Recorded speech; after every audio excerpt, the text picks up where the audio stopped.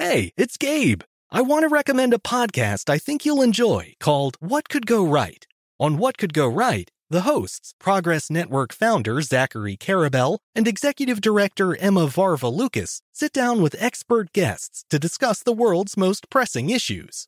They look back at how far society has come and look forward to what it will take to achieve a brighter future.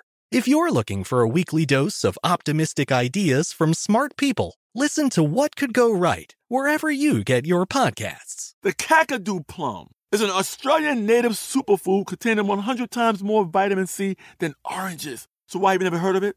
PR. No one's drinking a Kakadu smoothie? I'm JB Smoove, and that was a full episode of my new podcast, Straightforward, inspired by guaranteed straightforward pricing from AT&T Fiber. Get what you want without the complicated. AT&T Fiber, live like a gigillionaire. Available wherever you get your podcasts. Limited availability in select areas. Visit AT&T.com/hypergig for details. When you buy Kroger brand products, you feel like you're winning. That's because they offer proven quality at lower than low prices. In fact, we guarantee that you and your family will love how Kroger brand products taste, or you get your money back. So next time you're shopping for the family, look for delicious Kroger brand products, because they'll make you all feel like you're winning. Shop now, in-store, or online. Kroger, fresh for everyone. This Day in History class is a production of iHeartRadio. Hello and welcome to This Day in History class, a show that believes there's no time like the present to learn about the past. I'm Gabe Luzier, and in this episode, we're talking about the remarkable determination, creativity, and patience of Annie Sullivan. Her pioneering work in the field of touch teaching improved the lives of countless blind children and earned her the nickname the Miracle Worker.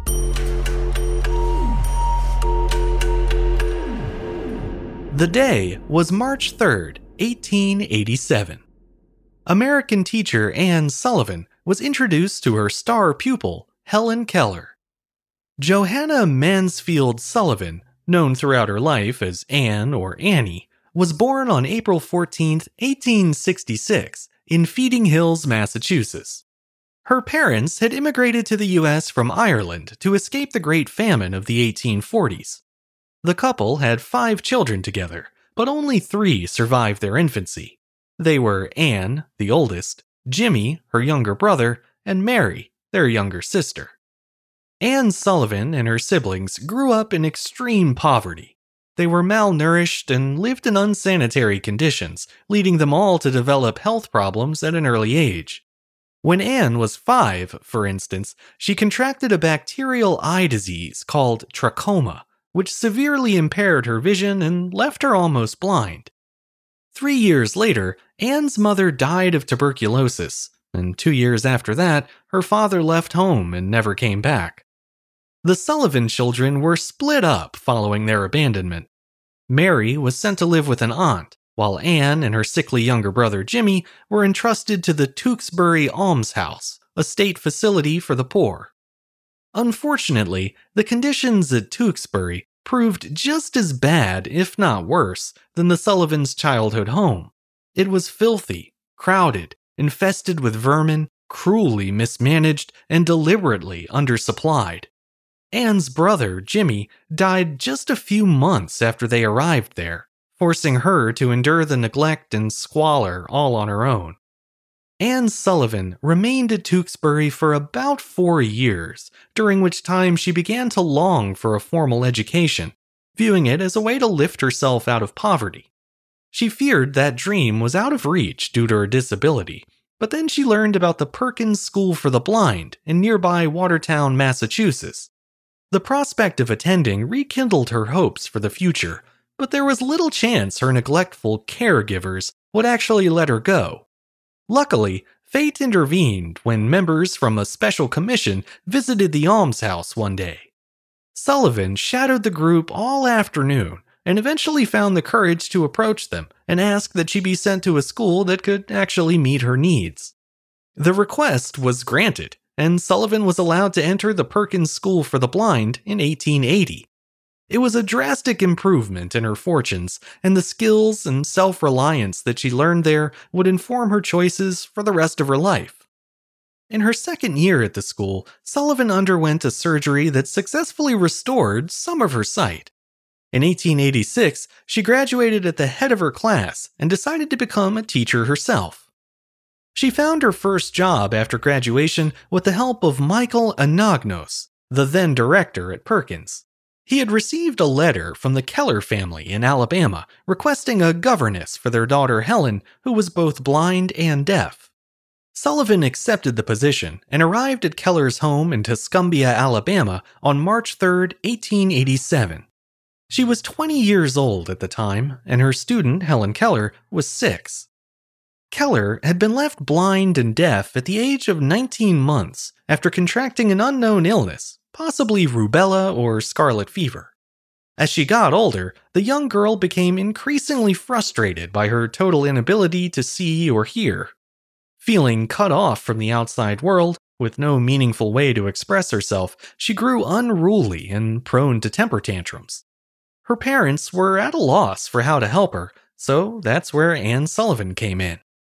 Helen Keller would later describe the day of her teacher's arrival as her soul's birthday, the moment when the world she lived in and her place within it finally began to make some sense. Up until then, Keller had relied on just a few dozen hand gestures to communicate with her parents and to ask for things. Expanding her vocabulary took a good deal of trial and error, but gradually, Sullivan developed an effective style of teaching. First, she taught Keller using the Tadoma method, which she had been introduced to at the Perkins School, where it was invented. Tadoma, also known as tactile lip reading, involves placing the student's hand on the teacher's face so that the thumb is resting on the throat, the index finger on the lips, and the middle finger on the nose. With this arrangement, the student is able to feel the vibrations of the teacher's spoken words and then translate them into sound. The next method Sullivan used was the manual alphabet, also known as fingerspelling. As the name suggests, it's a series of hand signs, where each letter of the alphabet is represented by a different arrangement of the fingers, which can then be chained together to spell out words. Anne Sullivan had learned the skill from Laura Bridgman, a fellow graduate of Perkins who was actually the first deafblind person to receive a formal education. Fingerspelling was originally developed as a way for the deaf to communicate the alphabet visually.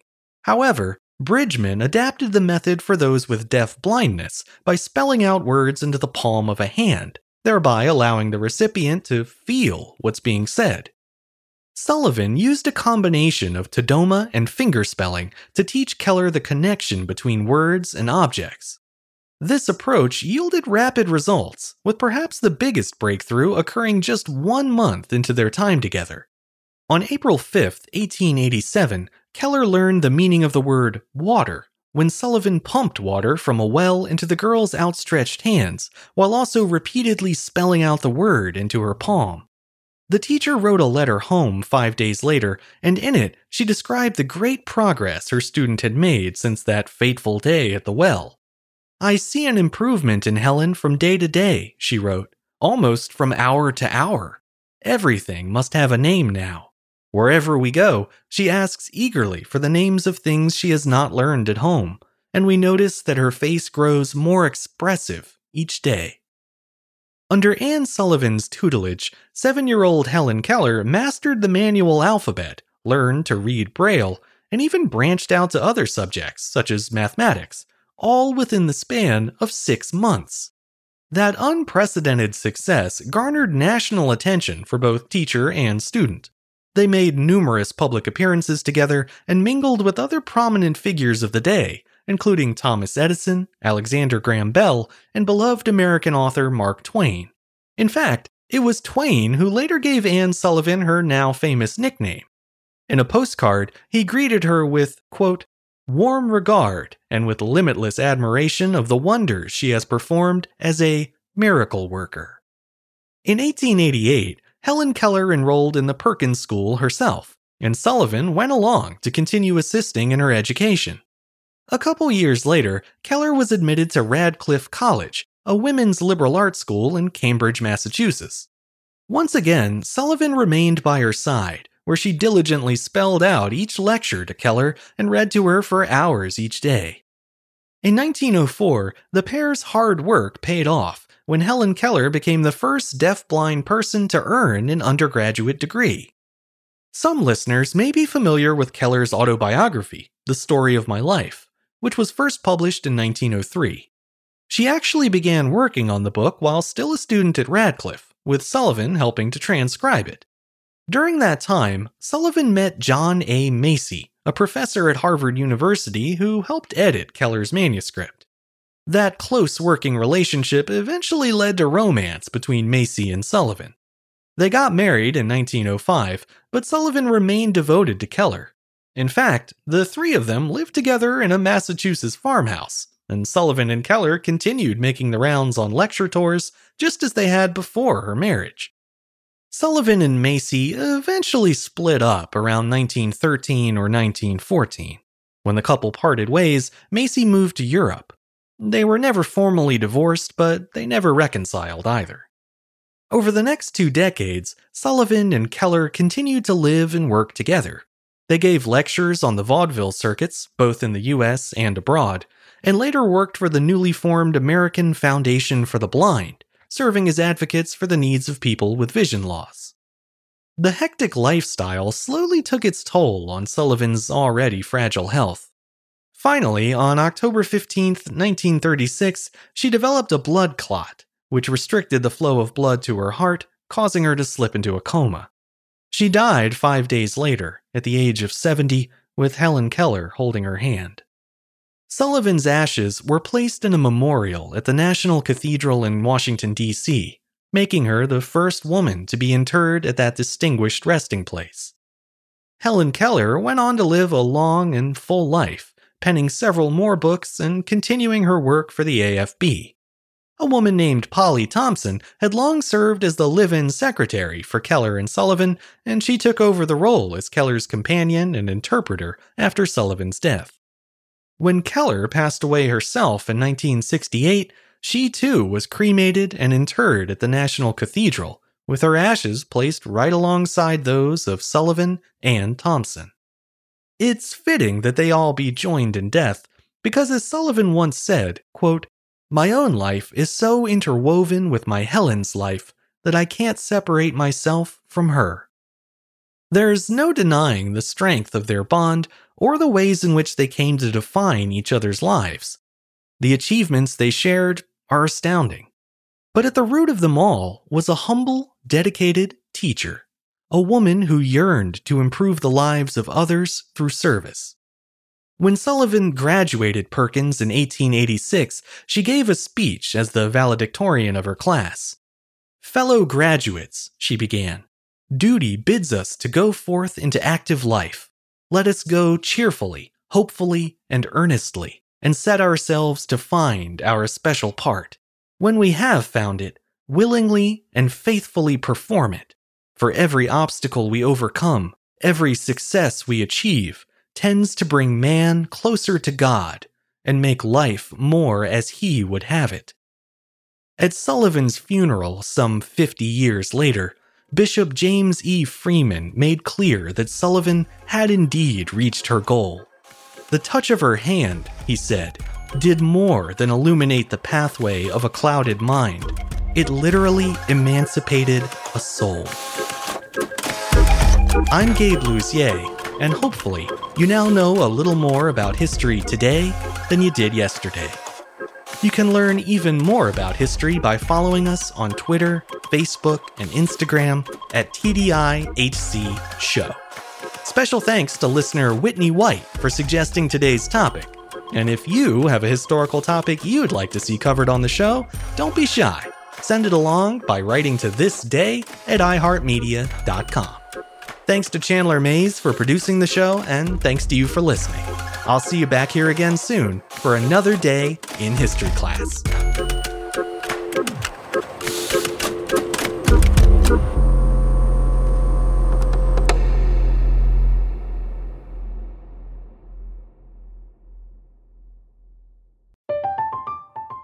I'm Katya Adler, host of The Global Story. Over the last 25 years, I've covered conflicts in the Middle East, political and economic crises in Europe, drug cartels in Mexico. Now I'm covering the stories behind the news all over the world in conversation with those who break it. Join me Monday to Friday to find out what's happening, why, and what it all means. Follow The Global Story from the BBC wherever you listen to podcasts. Xumo Play is your destination for endless entertainment. With a diverse lineup of 350 plus live channels, movies, and full TV series, you'll easily find something to watch right away. And the best part? It's all free. Love music? Get lost in the 90s with iHeart 90s, dance away with hip-hop beats, and more on the iHeartRadio music channels. No logins, no signups, no accounts, no hassle. So what are you waiting for? Start streaming at play.xumo.com or download from the app and Google Play stores today. All you can stream with Xumo Play. Xfinity has free premium networks for everyone this month, no matter what kind of entertainment you love. Addicted to true crime? Catch killer cases and more spine-tingling shows on A&E Crime Central. Crave adventure? Explore Asian action movies on Hi-Ya. Searching for something extreme? Check out skating, snowboarding, and more on Fuel TV Plus, the global home of action sports. And find crowd-pleasing bops on iHeartRadio's Hit Nation playlist. There's new free shows and movies to love every week. Say free this week in your Xfinity voice remote.